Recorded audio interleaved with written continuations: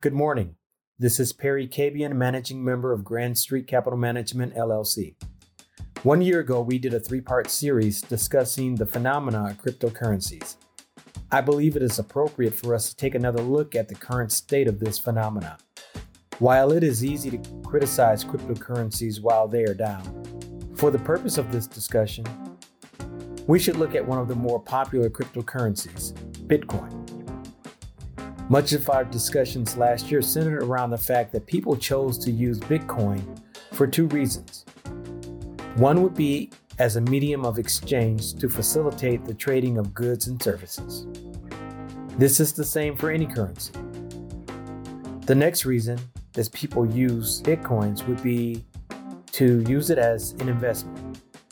I have always explained to my clients that it is important to know your reason for using any cryptocurrency, medium of exchange or for speculative investing. Both purposes have positive and negative impacts.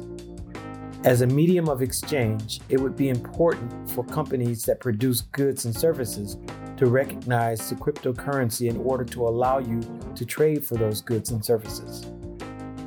There has been an increase in acceptance of Bitcoin for goods and services. This is a positive. Investments in Bitcoin, to the contrary, have not done as well. As of June 27, 2022, Bitcoin was trading at $21,052.81. This is compared to $32,023.97 at this time last year.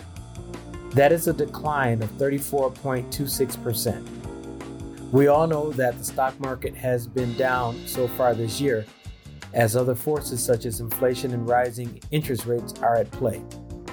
A common measurement for the broad stock market would be the S&P 500 index.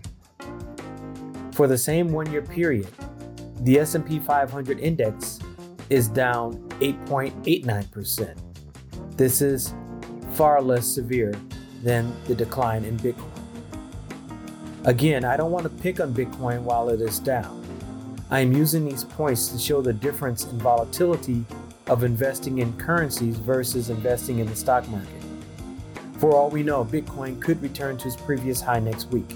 An investor in Bitcoin should understand and expect this volatility. We're constantly seeking new and old ways to secure our financial futures.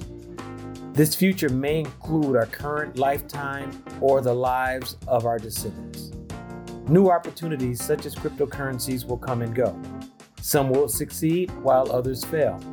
It is more important now than ever to carefully understand where we put our money and to make sure the strategy fits the objectives that we're attempting to attain. Thank you for listening and have another successful week of building your wealth.